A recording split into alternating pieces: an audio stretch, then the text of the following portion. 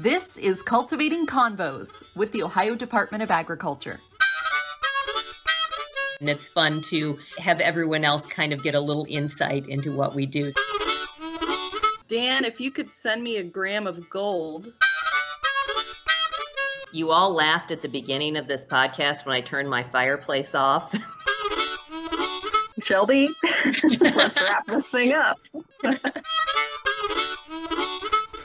Welcome, everyone. We are once again cultivating convos here at the Ohio Department of Agriculture. I am Shelby Croft, and as always with me is Megan Harshbarger. Hi, everyone. Thanks for tuning in to our latest podcast recording. This is our third time at trying to record our intro, so we're going to get through this. We've got an interesting topic to share with you today. Our latest guest is our chief of our enforcement division with ODA. So we would like to welcome Dave Hunt with us on our podcast. Hey, Dave. Good morning. Thank you for having me. Thanks for being with us. You know, I don't know that a lot of people out there know that we have a quote unquote enforcement division, but we do. Dave comes with a lot of experience in law enforcement in this area and covers just a lot of different areas. And I mean, Dave, I'm going to let you take it away for a minute and just kind of give us an overview of everything you're responsible for at ODA. Certainly. The Enforcement Division at Agriculture has three primary responsibilities. Our first one is conducting both administrative and criminal investigations on behalf of Agriculture's 9 regulatory divisions. And if you're not familiar with those, that's the meat inspection, food safety, dairy, animal health, plant health, amusement ride safety, livestock environmental permitting, soil and water, and weights and measures. So we have a lot of varied responsibilities in terms of the investigations we conduct. Secondly, we also oversee safety and security for our 20-acre campus in Reynoldsburg. We have 12 buildings, which also includes laboratories for not only agriculture, but the Ohio Department of Health and Ohio EPA. And lastly, we also are responsible for Homeland Security through continual liaison with our local, state, and federal partners. So that's kind of a snapshot of what we do. Okay, from this point forward, I'm just going to take that little snippet that Dave just gave us there for every time anyone asks what ODA does. There you go. Thanks. That was awesome, Dave. Sure.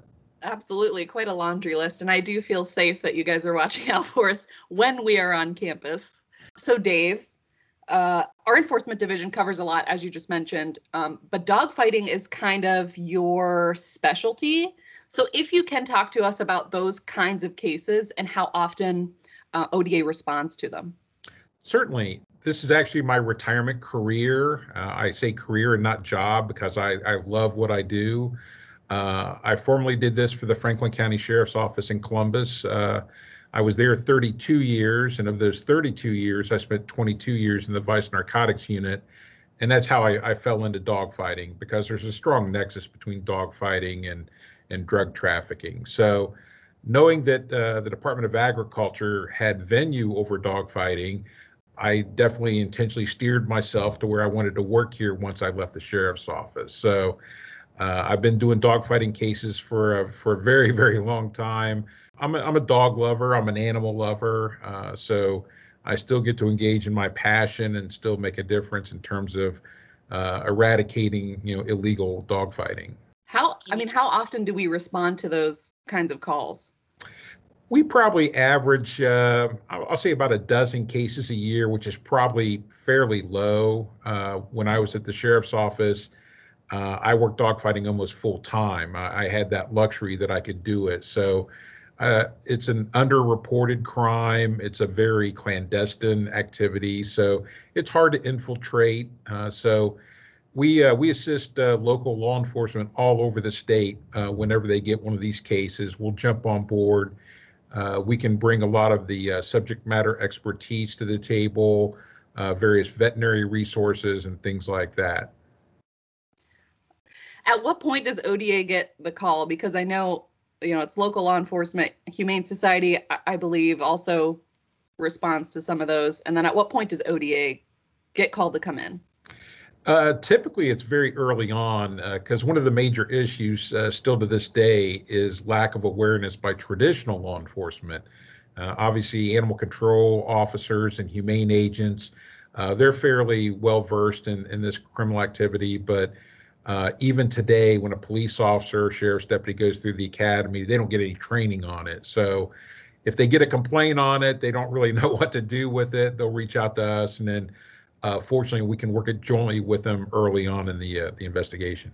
So talk to us a little bit. You just brought up an interesting point. Talk to us a little bit about the training that you all have in dealing with different animals, and then I'll have a follow-up right after that.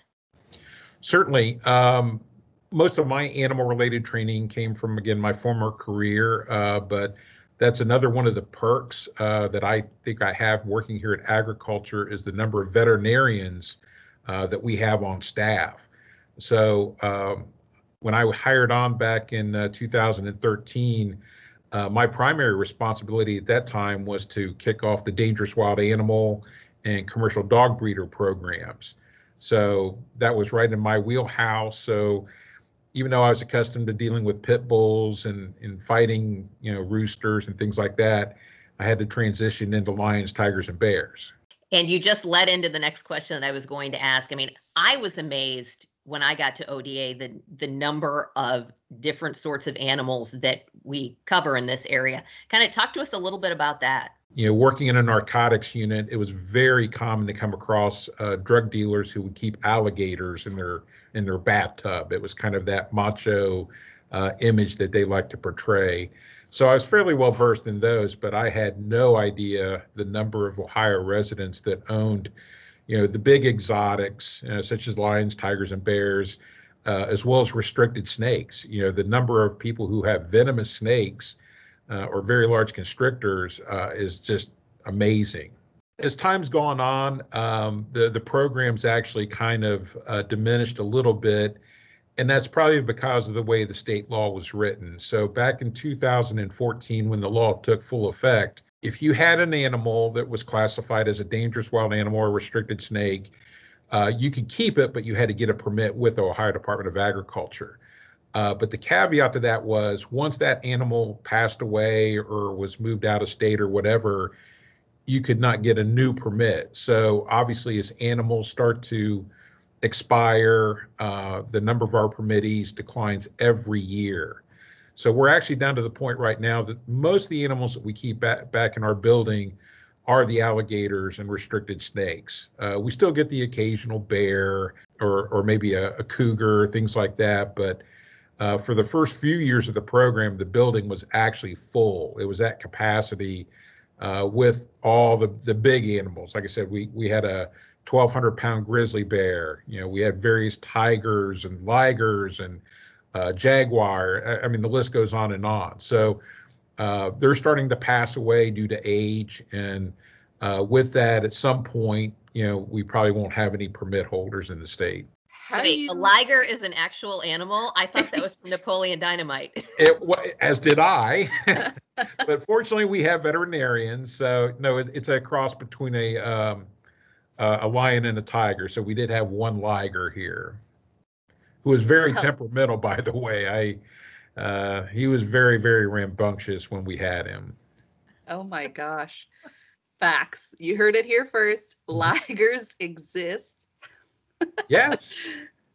Wow. How do you restrain a 1,200-pound bear is my question. The big problem with him, and he was actually a big teddy bear. I actually loved watching him back in his enclosure, and we had these big water troughs that were designed for farm animals, but he would use it like a jacuzzi. He would sit in this tub and eat grapes and watermelon and various other items, and it was just like he was sitting in a jacuzzi. So he had quite the personality, but whenever we had to move him, obviously he required a lot more tranquilizer to do it safely. Oh my, where did he end up going? Do you remember? Yes, there's a sanctuary out in Colorado that takes a lot of our bears, and then there's a sanctuary up in Michigan that takes the remaining amount of our bears. And then depending on the breed of animal, we contract with several sanctuaries across the country to ultimately take the animals if we end up having to seize them. Okay. I think that's something important to note, that they do wind up in sanctuaries. And also, I think it's important to know along that line that each sanctuary is highly vetted. We want to make sure that the animals go to responsible facilities, that they're well cared for. Our assistant state veterinarian, Dr. Dennis Summers, actually travels periodically to the sanctuaries to make sure that they're still maintaining, adequate care for the animals. Okay, so Dave, last question. Mm-hmm. What would you note as the most interesting case you've been involved with at ODA? Great question. I would say it would probably have to be a bear baiting case that I did in Southern Ohio back in 2017 when I was still an agent. And bear baiting actually falls under the animal fighting statute, but in this particular circumstance, the individual who had a permit with ODA and he owned a bear was using it to train hunting dogs. So the dogs would chase the bear within an enclosure and basically tree the bear.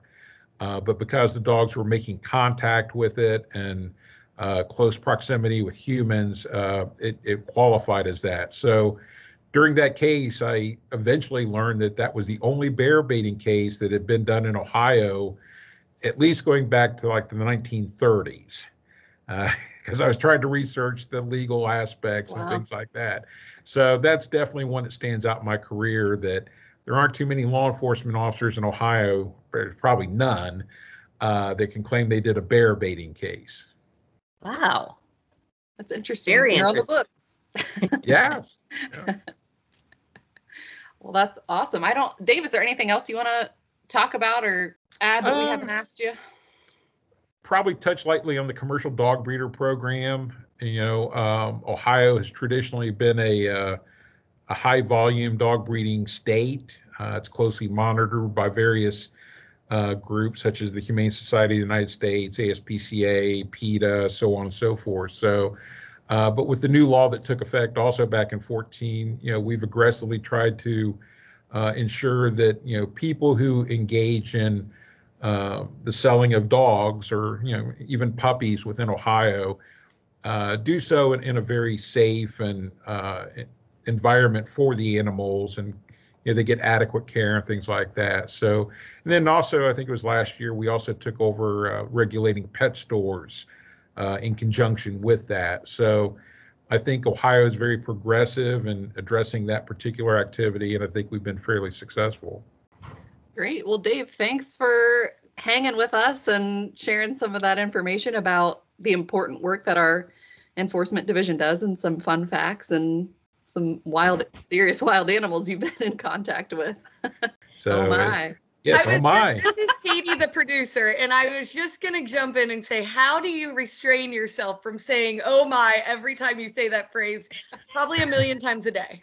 Yeah. Well, my daughter got me out of that, so. I've been dying to say it. I know you've said lions and tigers and bears like 4 times. Yep. Oh my. All right. Well, Dave, it has been a pleasure. I always enjoy hearing your stories and hearing everything that we cover in the enforcement division. And now everyone else knows. So we really appreciate you being on. So thanks for thanks doing everyone this, out there. Oh. Thanks everyone out there for listening, and we will see you back here next week. Bye, everybody. Cultivating Convos is created by ODA's communications team. Make sure to hit subscribe to get the latest episodes in your feed, and like ODA on Facebook, Instagram, and Twitter for up-to-date news about agriculture in Ohio.